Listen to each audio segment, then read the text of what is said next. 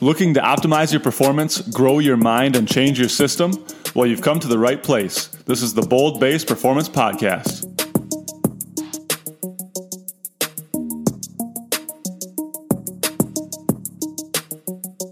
Welcome back to another episode on the Bold Base Performance Podcast. Thank you so much for joining us. Today we had a very special guest on the show, John Corbo. John is board certified in sports physical therapy at the Institute for Athletic Medicine. He's a mentor in the sports residency program and is an expert in blood flow restriction or BFR training. It was a true pleasure having him on the show, and is always energizing to be around people like him who are so driven and true pioneers in the field. John is definitely on our same wavelength and somebody that we look up to greatly. For more information on John, BFR, or any resources discussed in the show, please check the show notes. Let's dive into today's episode. Let's continue to grow together and change the system.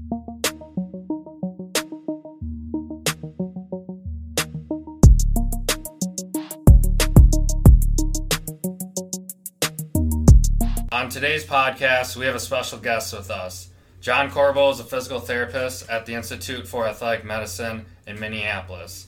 He works with Fairview and the University of Minnesota as a mentor to the sports residency program and expert in blood flow restriction training. John is board certified in sports physical therapy and has passion for working with athletes of all types. John went to St. John's University for his undergrad, which is the same college that I went to, and he went to St. Catherine's for PT school. I had the fortune of meeting John when I was an injured athlete and needed physical therapy when I was in PT school. After graduating, I started working with him at the same company and have interacted with him at numerous conferences and courses. John taught a course on blood flow restriction training this winter that I attended, and that was an inspiration for me to ask him to be on our podcast today to dive deeper into the research and clinical use of blood flow restriction training, or BFR. How's that for an intro, John? It's pretty decent, Tom. I do have to say, Tom, you're probably one of the biggest go-getters that I know. One of the up-and-coming therapists who have really accomplished a lot in a short period of time. So, kudos to you. I appreciate that, John. As a mentor to me and someone who I email, seems like on a weekly, if not, a daily basis, that means a lot coming from you. So thank you. So let's dive into it right now. Blood flow restriction. How did it start? How did physical therapy become using it more often? And the pros and cons of it. Let's start a little bit of that, and we'll go from there. Yeah, a lot of this began. Blood flow restriction training has been around since, before time, it seems like, and even in the 1930s. But it really took off in the mid-1960s by a gentleman's name of Dr. Yoshiaki Sato. He was kneeling at a Buddhist ceremony when he was 18 years old, and when he went to stand up after kneeling for several hours, he felt this intense muscle pump in his calves, and he had this aha moment of, I wonder if I can get a workout in, or this intense pump, without actually lifting weights. And through trial and error and numerous pulmonary embolisms, unfortunately, or maybe fortunately for us, he came up with his KAATSU band. So KAATSU means add pressure. And when he was 25, he was able to put this to the test on himself. After a skiing injury, he ruptured a few ligaments in his knee, and then also sprained or actually fractured his ankle. And he was put in a long leg cast for 6 weeks. And he put his KAATSU band on him and did isometric exercises. And when they took the long leg cast off, the doctors were like, holy cow, he didn't lose any muscle size. There was no atrophy. So then from then on, it just took off. But from the sports medicine and PT world, that's where we looked to the torchbearer for us, which is Johnny Owens. And he's part of the Owens Recovery Group and the mastermind behind that. And he used to work for the Center of the Intrepid, which is a military medical center down in San Antonio, Texas. They were tending to numerous military veterans coming back from overseas who had injured limbs, and instead of getting their limbs amputated, they did limb salvage procedures. So they would take muscle grafts, bone grafts to try to preserve the limb. And a lot of times these individuals had a tough time loading and getting stronger and trying to return to running and things like that. So they tried to use this blood flow restriction training on them and actually had really good results. So then fast forward to A couple years later, after that, in 2012, they started to he started to bring it into the sports medicine world, and now to today, pretty much every single professional sports team has blood flow restriction training. Most colleges have it, and now we're seeing in the cities here a numerous number of PT clinics have BFR training. So a lot has changed and has moved forward in the last few years. So that's how it's become more known and prevalent in the PT world. And when did you start using it in clinic? That would have been 2 years ago. So 2015, I drove down to 2017. I drove down to Chicago and took the Owens recovery course. Okay. And how have you found it to be in clinic? Who do you use it with? How often a week do you use it? Things like that. Kind of break it down from a clinical sense. Yep. The benefits of it you've seen. Yep. I use it pretty much every day. And what was the first part of your question? What type of patients do you use it with? Sorry, yep. So I use it pretty much every day. The best patient to use it with is someone who can't load. And when we say loading or progressive loading, I mean that's a term we like to use for strengthening. So someone who can't do formal strength training, as you guys know, that your typical NSCA recommendations, 3 to 6 sets, 6 to 15 repetitions, working to fatigue, failure, depending on what your goal is. If someone can't do that because of an injury, because of pain, because of precautions from a surgery, then that's the perfect patient to use it with, or perfect person. But there are other ways to use it too. I mean, people are using this for recovery after games. People are using this to complement their strength training programs. Mm-hmm. One of my favorite quotes from Jeremy Lenicky, who is one of the lead researchers in BFR training, is I was listening to a podcast for him, and he's out of the University of Mississippi. He's a big proponent of heavy lifting. And someone asked him, what's the future of strength and conditioning? And he said, people are going to lift less.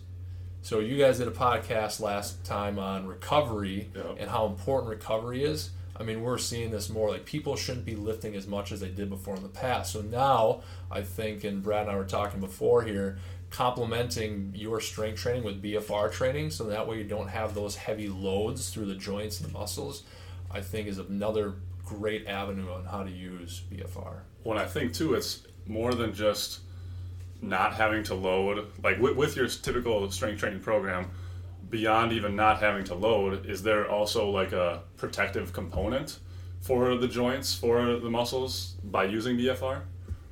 From the mechanical standpoint, yes, and to be determined, I think, for BFR. I think we are seeing with BFR too, and one of the recent publications from Brad Lambert's group out of Houston found that there's a protective mechanism for bone following ACL reconstruction. So people's bone after ACL reconstruction becomes osteopenic because you're not loading it, you're not strength training it. Yep. Some of them are protected weight bearing for a while, depending if there's anything else going on.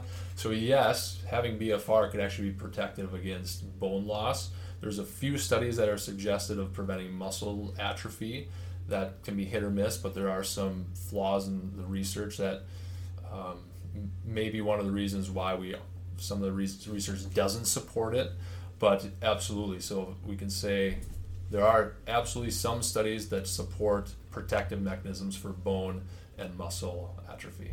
So with the bone remodeling, is there also, I dove into a little bit, but is there also studies on like osteoporosis, osteopenia, that population in general, and then trying to use BFR for that sole purpose?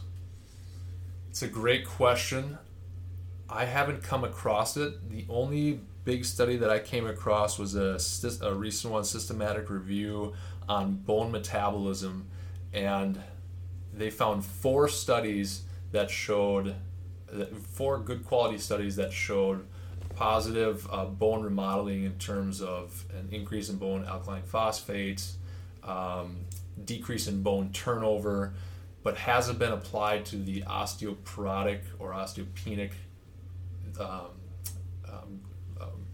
cohort or a cohort. I haven't come across that. Okay. But the basic science is there for it, but we just need the application piece. Okay. So I guess we should rewind back into the science a little bit more too.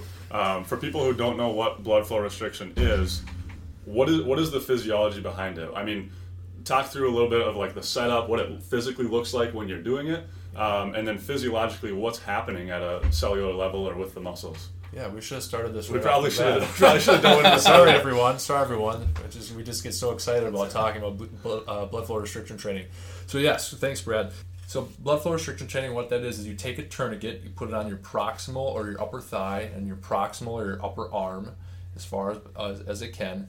And what that does is it restricts blood flow to the working muscle, so it restricts arterial blood flow, but it fully occludes venous return. And what that does is it traps metabolites, particularly lactic acid, hydrogen ions, in the bloodstream.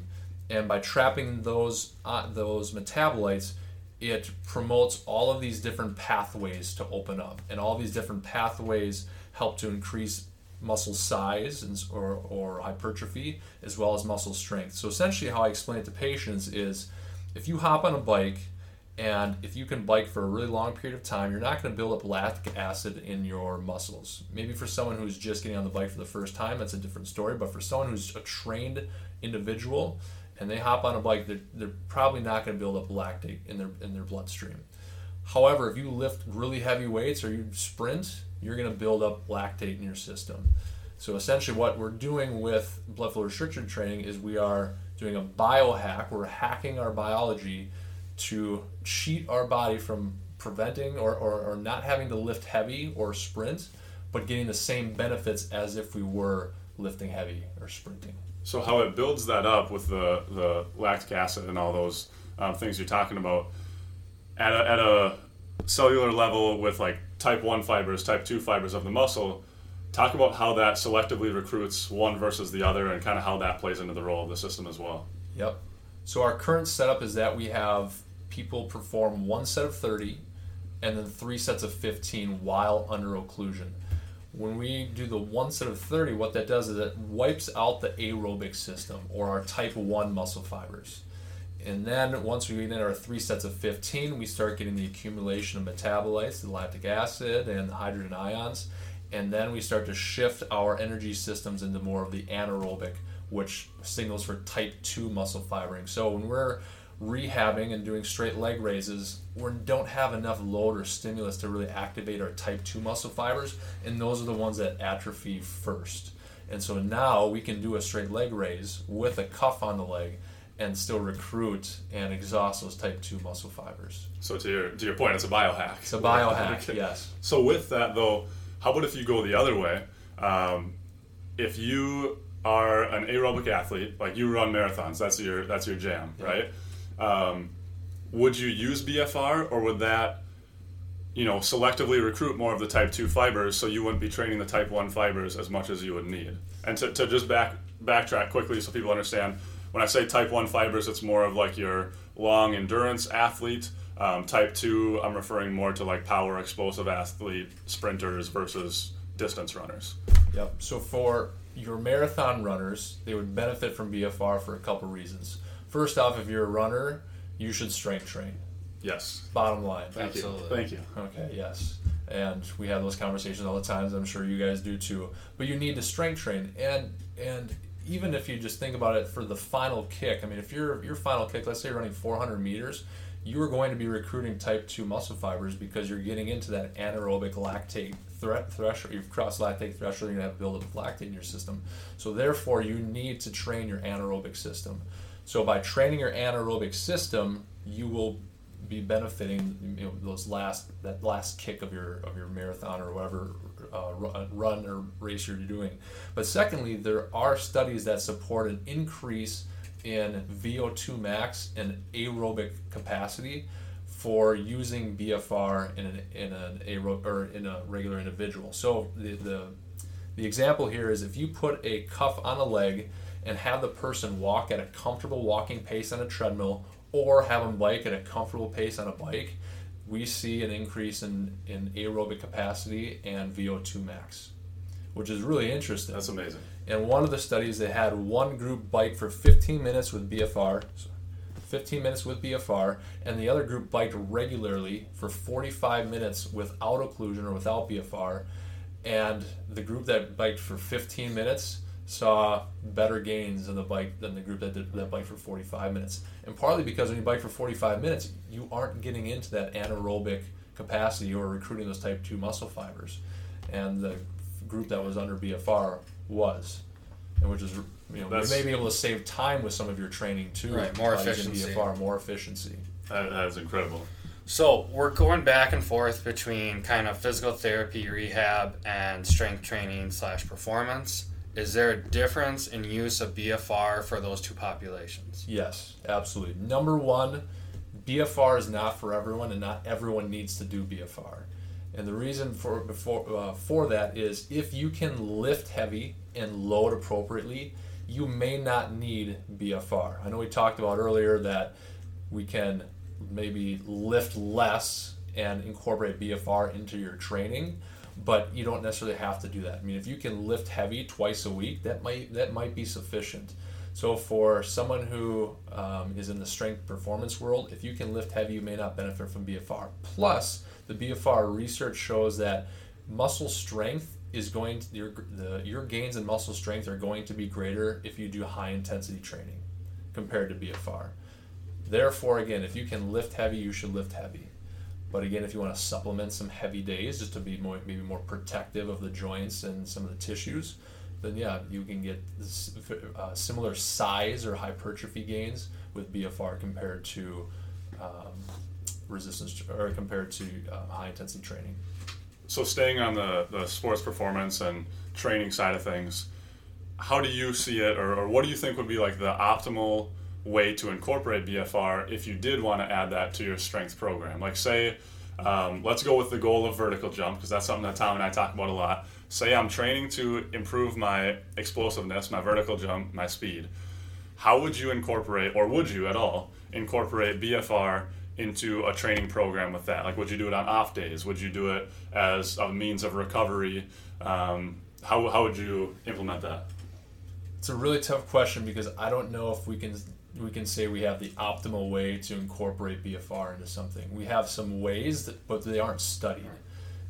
What I would do at this point is, number one, is I would look at the individual and say, what's your training history? Because if you can train multiple days a week and your recovery methods are pretty sound, you may not need BFR. If you're someone who's trying to increase your vertical jump training and maybe doesn't have as extensive a history, needs a little longer recovery in between some of those higher intensity sessions, then maybe that's someone I would supplement BFR with twice a week. So if it were the latter, or the latter person who does not have the extensive training history, I would do 2 high intensity days, and then depending on what they can tolerate, 1 to 2 regular strength training days with BFR.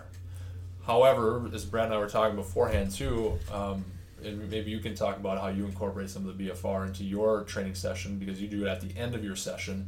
Again, if you can tolerate that in terms of a volume piece with your jumping initially, some strength training in the middle, and then hit it hard with BFR at the end, I think that's a great setup too.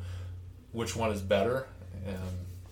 Tough to say. Yeah. So Brad's a good experimenter with things. So yeah, I mean, I've been using BFR for, I think, 2 or 3 years now on myself. I've only been using it with patients for a little over a year, but it's something that I like to experiment with my body in general, just try different things, see how they feel before I would use them with someone else. And I guess I found it that way to, on the strength training days, incorporate it at the end of the workout. I was telling John before we started here that I just yesterday did my full workout with BFR versus just doing like a couple exercises at the end as an adjunct. And I'm completely shot today. My chest and triceps are completely shot. But so typically what I would do is do my strength training workout, like say I'm doing lower body, doing the single leg strengthening or explosive stuff or whatever it is, lifting heavier. And then at the end of the workout, I'll just end with like BFR step downs and calf raises or something pretty simple where I'm just kind of finishing it off, I guess is the way I look at it. I think one thing that, and I don't know what the best way to incorporate it is, I think one way that I would steer clear of is, and touch on this, is doing it at the start of the workout and then doing explosive stuff, right? Because, I mean, we're already like exhausting those fibers where you don't want to do that before your explosive stuff because, first off, you're going to be more exhausted, increased risk of injury where you're not going to have as good of mechanics when you're moving. But then, second of all, when you do explosive stuff, the idea is to go as fast or as high as you possibly can. So if you're not going to get that out of it, then what are you really doing? Just conditioning with your explosive work? Yeah, right. And if you follow Journal of Strength Conditioning, and they do a really nice job posting research on Facebook. I'm not an Instagram guy or Twitter guy, so you guys can maybe fill in the blank there. But on Facebook, they do a nice job talking about the current research that's out there. And one of them is recovery following your workouts, and how, even though we always say, take a day off in between your workouts, we may not have fully recovered by the time we resume our next workout. And so with that being said too, if you gas your system with BFR and you fatigue it out, and then you try to do some explosive training, one, you're not going to be able to jump as high and as far as you'd like to, but you've probably even exhausted your nervous system even more, and you're going to have a really tough time recovering. So I agree. I mean, the order of this and how you are using, I think is totally appropriate, and with your training history, I think it's totally appropriate. But you just have to interview the individual and see what their training history is and when the best time is to incorporate BFR. And to that point too, with the recovery side of things, is there a difference, timetable, like the 24, 48 hour time period after a BFR workout compared to a typical strength training workout? Anything that is in the research? Nothing that's in the research. What's recommended is to do BFR 2 to 3 times a week. So essentially you're doing every other day BFR. However, anecdotally from some of the patients that I've worked with, I've had a few that have tried to come in every other day to use it, and their subsequent session, they have not been able to lift or tolerate as much load and had to adjust it because they've still been fatigued from the session before. So on the rehab side of things then, because this is something I think about too in clinic, where if I'm seeing someone once a week, because typically it's hard for us to get someone in more than, 3 days a week? Yep. If you're seeing someone once a week, do you think it's worth doing BFR? I mean, what's like your minimal clinical dose that you would give somebody? Yep. So if you look at the research, they recommend in their systematic review 2 to 3 times a week. Okay. Anecdotally, I asked the question, one, how tired can you get with your workout programs at home? Because if our goal is strength and hypertrophy, you really need to get either lift heavy, but if you're really trying to gain size, you need to get to fatigue. And if they can't, then I tell them you need to come in 2 to 3 times a week. And if they can't make that happen, we've started an out-of-pocket program here, because therapy is expensive, as you guys know, and training and all that stuff's expensive, but they can come in, pay a cash-based visit, pay $15, and they come in and they train with BFR. And so that way they're not paying, their $50 or $75 copay and then a therapy visit on top of that. So it's worked out really well. But long answer to your question. And is that current patients of yours? It's not any lay person off the street can come in. It's someone you're currently seeing for therapy. It is. I would like to open it up to that avenue, but there needs to be some sort of training period on how to use the device, monitor for any side effects. There needs to be a thorough medical history that's done, and so some sort of supervision, probably. Yeah, some supervision. And so when I say we have people come in here, someone who is trained to use a device is here. So it's not like they're just coming in. Just meandering after hours. And I'm going to put this occlusive cuff anywhere I please. Yes. Here's my badge. You can swipe in at your own leisure. Right. But yeah, that's something that I've thought about in the past too, just with patients, and I think that's a really cool model how they're able to come in and do that more often in the week. Because I think it's something, if your home program is solid, and when they come in the clinic, it's like, okay, we're really just trying to get them a really strong strength day. That's awesome to use, but obviously, as clinicians, we want to give people things that they can do at home to continue to progress. Yeah. So I love that model of being able to come in and use that as part of your program for 6 weeks, 8 weeks, whatever it might be. It's worked out really well. And then if you tell someone come in 2 or 3 times a week, and like I said, they're paying $50 every single time, it adds up. And people don't come to therapy for that reason, because it's expensive. So whatever we can do to get them through the door and help them out, the better. Absolutely. So if someone comes to see you and they're interested in blood flow restriction training, can they expect to do it on the first visit? Yes. Or are there certain restrictions, especially post-surgically? Do you wait a period of time? Yeah, great What question. thoughts on that? Yep. So post-op, I will always get doctors okay to do it. Timing on when to start it depends on the type of surgery they had and the size of the incision. Right now, I'm a bit more conservative on when I started. If someone has like a total knee replacement, has a larger incision, right now the recommendation has been 6 weeks. However, if you talk to, and Brad knows this, Brad is aware of this, and that if you're a certified provider through Owens Recovery Science, there's a Facebook page that you can ask questions on. And a lot of individuals now, practitioners, are starting to use BFR with larger incisions really soon after surgery. I've heard like 2 weeks. Yes. So, but any sort of scope or things like that, I'd say not the first day they come through the door, just because I want to get the doctors okay, and I want to just make sure that they're doing okay and they have their program set up for home. But then second or third day, yes, get them on BFR. And is the main reason for that for risk of clotting? Or why the wait period? The risk of clotting. And well, no, for TKA, it's healing of the wounds. Okay.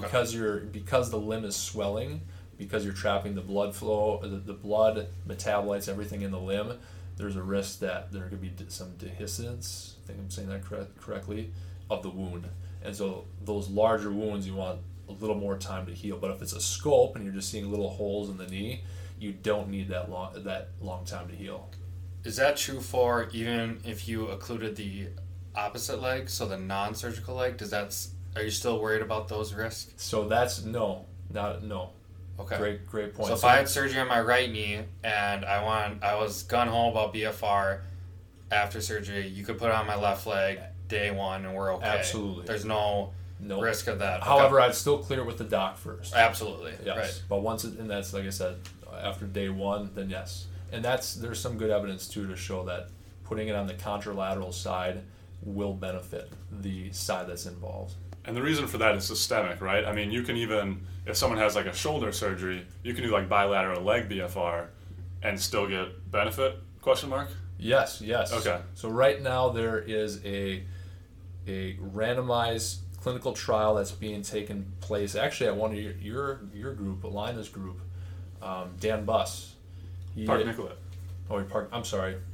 Park Nicollet. Yeah. Never mind. Sorry, everyone. So Fake news. Fake news. Brad is not leaving his job. He's not going over to Alina. So Dan Buss, who's an orthopedic surgeon he's partnered with Alina. His group is doing a randomized controlled trial for rotator cuff repairs to look at the healing of the rotator cuff after a repair and putting the cuff on the lower leg and doing exercise. Really cool. And there are studies right now. There's a nice Bowman study that was out that looked at doing putting the cuff on the opposite leg and looking at strength and size changes on the opposite leg with very promising results. So absolutely, we can put this on the contralateral limb and not be worried about the wound if we are working with someone with a larger wound.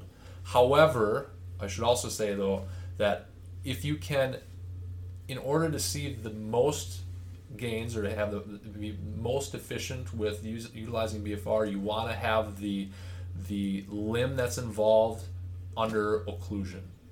So even though you can put it on the other side, the gains aren't as good as if the limb that's involved is occluded. So that brings up another topic too, as far as having it under occlusion with, if you could just touch on like the muscles proximal to the cuff, right? So like if you have a rotator cuff repair, you're not able to occlude the rotator cuff, right? I mean, it's distal on the shoulder. Right. So what is the effect proximally, and why does that take place physiologically? Yep. So you hit the nail on the head before, Brad, with the growth hormone effect, the systemic effect. So a couple thoughts of why that happens is, number one, again, when we occlude the limb, we get a buildup of lactic acid. That signals for growth hormone to be released, and that gets released systemically. So that's why we may see some strength or hypertrophy changes above the cuff.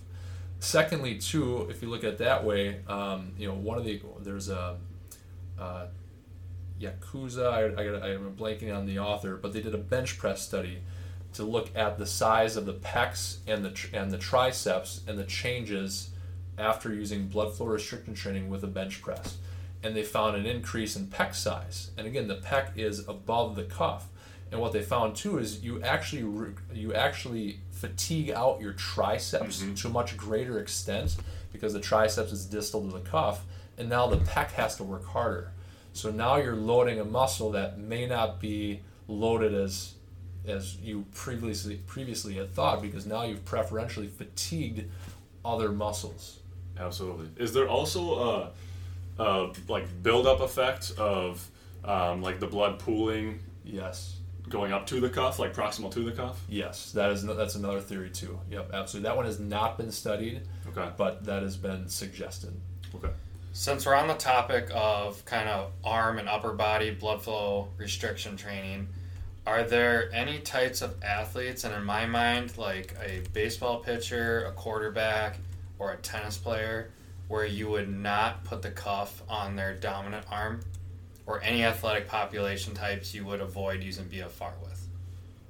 And there's no research that shows the risk-reward ratio is skewed in certain populations? No. Tom, that's a good thought. I never thought about it that way, but we are using it for, there's really not a sport that you wouldn't use it. And actually in the Owens Recovery Science group, that Facebook group, someone just posted a picture of some college pitcher with blood flow restriction, with the cuff on their arm after a game, after he pitched. For recovery. Cool. And so I don't think so, because number one, while you're in season, it's tough to train heavy.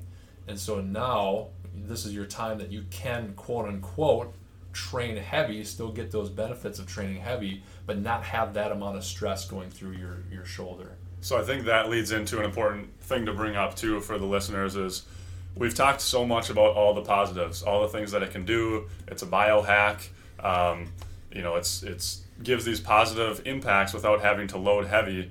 I think that we should spend some time touching on what are the negatives, what are the risks, what are maybe contraindications, is there risk of nerve damage or blood clotting or some things that people might think of, because I think a lot of times when things that we would call a biohack come on the scene, people think it's all gravy, but there's things that are wrong with it too. Like if you think like diet, right? You can't just take your entire diet through a powder, you're not going to get the same effects.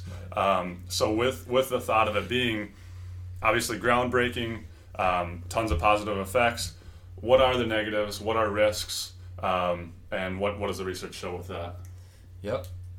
The interesting thing there is the longest study that has been done, I think, with the use of BFR has been 4 months. So we really don't know the long-term effects of utilizing BFR. So long-term effects we don't know. From a short term, what we are most concerned with, and that's why after surgery we talk with the docs to make sure they're okay with it, is blood clots. And that anytime you put a tourniquet on your limb, that there's going to be a risk of blood clots. Now, there's some caveats to this. Number one, when a surgeon does surgery, they're including a ton more pressure than we are. 2 to maybe 3 times more pressure than what we do in clinic. Granted, they aren't exercising while they're under anesthesia, as our patients are, but also as not only the pressure more, but some of these surgeries may last for anywhere from 90 minutes to 2.5 to 3 hours, depending on what's being done. So now I think there's a time that they have to let the tourniquet down, but I don't know. We can ask a surgeon that, but there's a certain time that they have to release the tourniquet before they put it back up again. But anyways, we don't have the tourniquet on as long. We don't have it under as much pressure. Yes, we are exercising with it, but again, anytime you have a tourniquet on, there's a risk of blood clots. What I tell my patients is there is a risk of a blood clot. The percentage of the risk of developing a blood clot is less than 0.1%, and the risk of developing a PE or pulmonary embolism, where the clot moves to your lungs, is less than 0.01%. Where we get those numbers is from a hospital-based setting, anytime you walk through the door of a hospital and you're a patient in the hospital, your risk for a blood clot goes up. And they aren't using the sophisticated devices that we are. They weren't using the surgical grade Generation 3 tourniquets that we're using. So they weren't able to monitor those pressures. But that's the only incident study that we have for blood clots. In addition, we're actually finding that when you put a cuff on a leg or a limb and then you release it, that there's TPA, which is tissue plasminogen activator. That boy Brad. And what that does is it's actually an anti-clotting agent. And so we're actually seeing these anti-clotting factors be released whenever we release a tourniquet. This is from another podcast, and I'm not promoting anyone to do this, but there was a gentleman who puts cuffs on his legs before he flies. And it's interesting because anytime you fly and you get in an airplane, you have a risk of a blood clot. And he would put a BFR tourniquet on his legs before he would fly to decrease his risk for a blood clot. Wow. So I think there's going to be some very interesting things that come out. Well, I mean, like you said, it's super new. I mean, since 2012, that it's been like more used and more publicly used with that. I think there's going to be a lot of things that come down the pipeline that are interesting as far as uses and things that we didn't even think about. Right, and things that we don't use it for, we may actually use it for at some point. I mean, there's talk about using it for diabetes. Right now, using it with the diabetic as a precaution, and they're actually finding that from a vascular standpoint that there's improvements in the vascular function of your blood vessels and things like that, which may actually help someone who's diabetic, who has issues with circulation. So we may actually find as time goes on that this can be used, like you said, Brad, for more types of patients. But other things that we should touch base on, not only blood clotting, but also there is a risk of you're going to have a slight increase in your blood pressure. Your heart rate's going to go up because you're working out. There's a risk of nerve injury because of the occlusion from the cuff. But again, that's not like in the clinic we're taking a TheraBand or a belt and wrapping it around our arm or leg. Again, we're using thick cuffs. We're monitoring the pressure. We're taking the individual's occlusion pressure. So a lot of these studies too, and this is where some of the flaws are, in that they standardize this to you get 150 millimeters of mercury or 200 millimeters of mercury, and we progress our way up with that. But Brad, Tom, all of our cuff pressures are different because you guys have massive thighs, and I'm sitting here as a type 1 aerobic athlete with the smaller limbs. But anyways, everyone's occlusion pressure is different, so we need to take that into account. And because we use sophisticated devices, we decrease the risk of nerve injuries. There is a risk of vascular injuries. There is a risk of DOMS, DOMS being delayed onset muscle soreness. But if you dose someone correctly, you're lifting really light weights, so you really shouldn't have DOMS. I can count on one hand how many times someone has actually had DOMS. But those are some of the big risks with using BFR. But again, still a lot of unknowns in terms of long-term use. And with the short-term, risks or negative side effects too, just so people realize, a lot of that is things that just come with exercise in general. Like when you do strength training, period, heart rate's going to go up, blood pressure is going to go up, you're going to have increased systemic inflammation temporarily. Yep. It's an acute stress on the body so that your body adapts in the long term. So, that's what exercise is. So as he says, some of those things, most of it, or a lot of it, is just that's what exercise does to your body. And I think everyone knows exercise is a good thing. Yeah, absolutely. That's a great point. Another question, and I think I've emailed you this before, but Brad and I both use creatine on a regular basis. Mm-hmm. And at least when I was in high school, it was viewed as almost like a negative thing. Like you shouldn't use it. It had a lot of risk with it. And the research has really shown it's a very safe supplement to use. But with BFR, I've noticed it's a kind of a relative risk if you're using creatine and BFR. Have you seen anything more on that? No, you did email me about that, and the thought there was you increase your blood pressure slightly when you use creatine, and so anything where you increase your blood pressure plus BFR may increase your risk of clots, and so there's really no studies on it. But again, if you're lifting heavy weights and using BFR, or excuse me, if you're lifting heavy weights with creatine, it's the same thing. It's probably, you can't say for certain, but it's probably the same thing or the same effect as lifting light weights with BFR and taking creatine. But again, it's just stuff that we make sure we want to do an extensive medical review. You know, for females who are listening, if you're on birth control, that's a relative risk too. But you know, anything that increases your risk of hypertension or high blood pressure, coupling that with exercise, and exercising with the cuff may increase your risk of a blood clot. Okay. So with that, you had touched on too, having these clinical grade units where I think each one is like $5,000 roughly dollars. Yeah. So I mean, to do it bilaterally where you have a cuff on both legs and you're doing squats or something, that's $10,000, right? So I know that you wouldn't advocate for using knee wraps or something like that and just doing some arbitrary pressure. What would you say for like someone that wants to use it at home, begin implementing BFR into their training, wants to do it relatively safely but doesn't want to spend $10,000? Yeah. What would you say? Yep. First and foremost, I do need to say that I've never tried any other device except our tourniquets that we use here, which is the Delphi tourniquets. So with that said, though, I have used. I was down in Arizona for a clinical a couple years back, and they had, I don't know the name of it.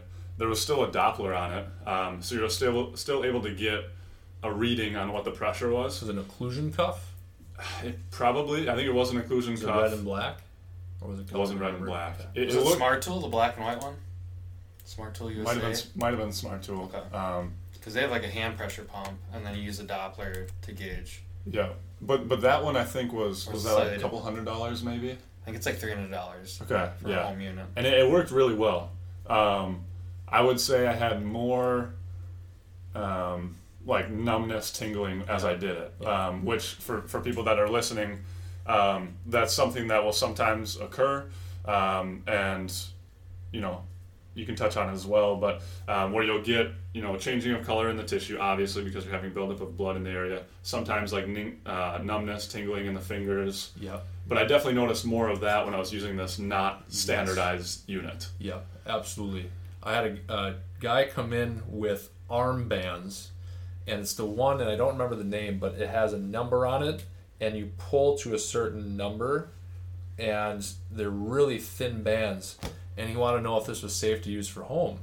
And the one negative thing about our Delphi unit tourniquet is that it's thick. So if you want to use it for bicep curls or some tricep work, it gets to be a little bulky, in the way. Yeah, in the way. Yeah. So something a bit more narrower might be better for training the cuff or the biceps.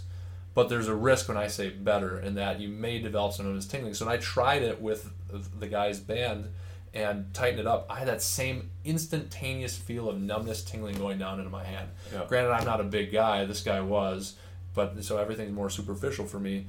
But when I use the BFR or the Delphi units or the thick bands for my arms, I don't get any numbness, tingling because that stress is distributed.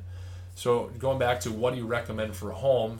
Well, what I'd recommend is a thicker cuff and something where you can at least monitor your pressures. And if you know someone who has a Delphi unit where you can go in and get an occlusion pressure measurement and then you can use that for home, then I think that's the safest way you can do it for home. So in that case, I'm an occlusion cuff guy, so I'd recommend the occlusion cuff. There's other ones out there. There's B Strong bands, and there's another one out there that has, I think that had a cuff pressure on it. Your Add Pressure, your Katsu bands also have that on there as well. Again, there might be a couple $100. Your occlusion cuffs are $150 to $200. So they're not cheap, but at the same time, you don't want to take the risk of having any sort of skin or nerve injury because you wanted to save a couple $100 and you had something really thin that you're putting on your limb. Yeah, not worth it. And there's something too where with the width of the cuff that you're using, I think it's a happy medium, because if you go too thin, then the pressure is so like localized where you're not able to distribute it as much. So you need more pressure in order to occlude the blood, because you're not able to like I heard a good example. I don't remember where it was. If you're like on a fire hose and it's filled with water, and you just have one person try to stand on it and try to occlude the water from flowing through, it's going to be really hard, or that person's going to have to be really strong or heavy. Whereas if like all three of us stood side by side, we would be able to occlude that water much more easily with less force distributed over each person. Brilliant. Yeah, it's a great analogy. Yeah. I didn't come up with it, so. But so anyway, that's something to keep in mind with that as well. To circle back here a little bit, and hopefully I'm not getting too far in the weeds, but when you were talking about TPA, which again, tissue plasminogen activator, I wouldn't have known that if I didn't look it up before the show. But when you deflate the cuff, there is some increase in TPA release, right? TPA, for reference, is what they give people who come in with like ischemic stroke in the hospital, right? So if there's a blood clot that causes a stroke, they'll give them TPA to help diminish the clot.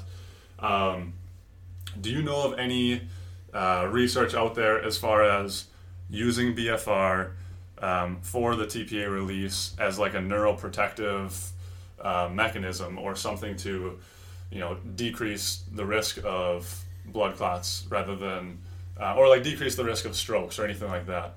Mm-hmm. I don't. The only thing I can say is I know on the Owens Recovery Science podcast, which would be a good reference for people who maybe want to learn more about this. And again, they're the torchbearers when it comes to the BFR in the sports medicine rehab world. But on one of their podcasts, they talked about, again, a number of different patients, pathologies that we may be using this with, and diabetes, someone with heart issues.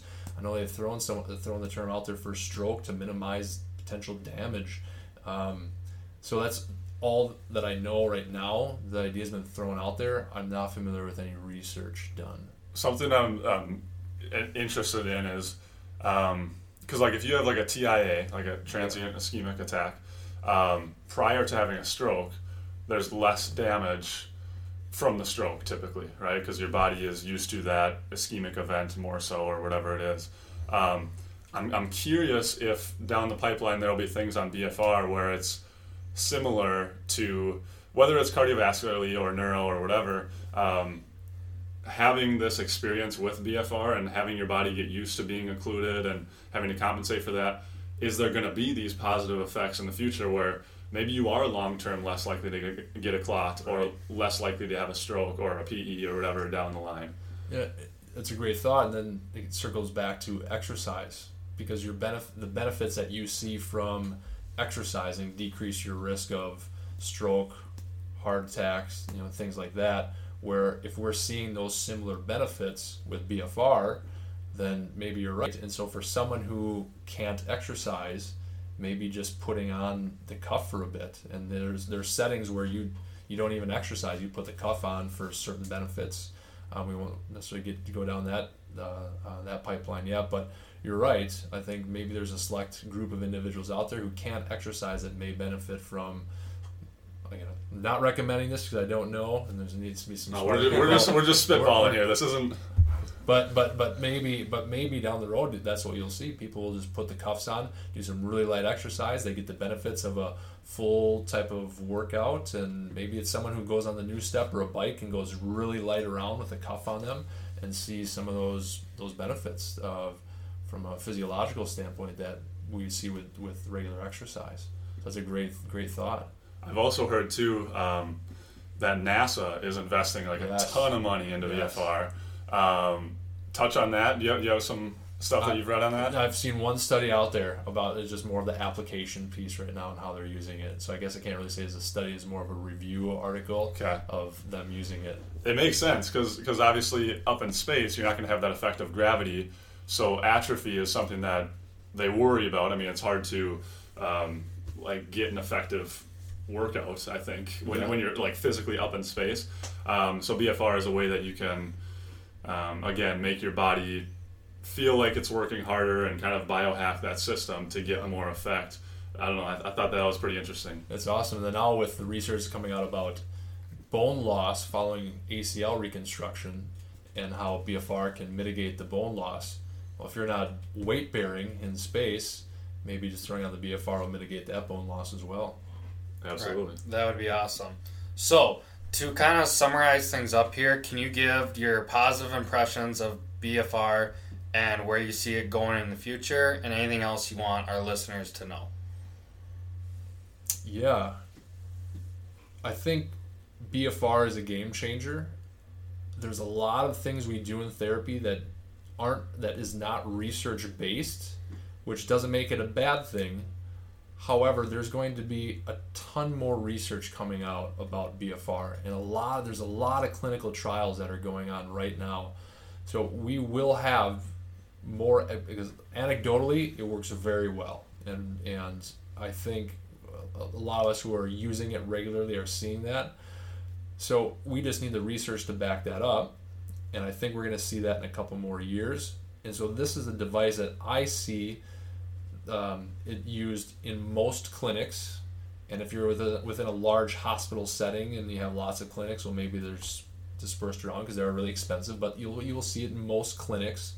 And then secondly, it's going to be taught in PT schools. I know over at St. Kate's I've presented twice over there for their DPT program. So it's going to be taught and introduced in the PT school setting. And then I also think too, we're going to start seeing more occlusive devices being used just in the strength training world, just for more of either the recovery standpoint or for decreasing the loads during the week. Because as I mentioned earlier, one of the big things that we think where the strength training world is going is lifting less. So how can you still make even more gains by lifting less? And I think BFR may be one of those answers. So I think you're going to see it more in your strength conditioning world, your recovery standpoint. And what would I like people to know about it? That's a really good question. I think we kind of summarized a lot of what I'd like people to know, except just that if you have questions, I mentioned I can certainly give my contact information too if people have questions, or I'm sure they can reach out to you with questions.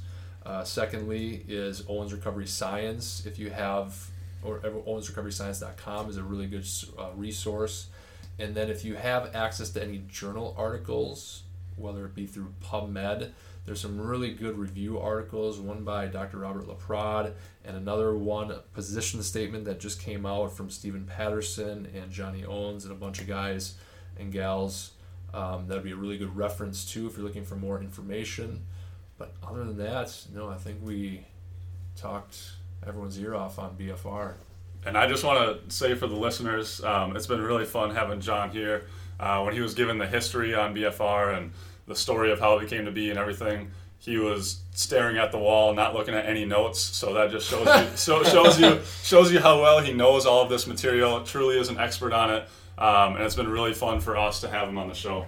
What's the best way to reach you or to come see you, or if anyone wants to learn from you, or even be a future patient if something happens? What's the best way to be able to get a hold of you? Email is probably the best way to get a hold of me. And do I say it, or do you guys have show notes that people access, or how do I? We could put it in the show notes. Just say it for him as well. Okay. Yep. It's J Corbo Corbo 1 at fairview.org. jcorbo1 at fairview.org is the best way to get a hold of me. I practice out of the Institute for Athletic Medicine University Village setting, and you can go to IAM or instituteforathleticmedicine.com and access our blood flow restriction page for more information there as well.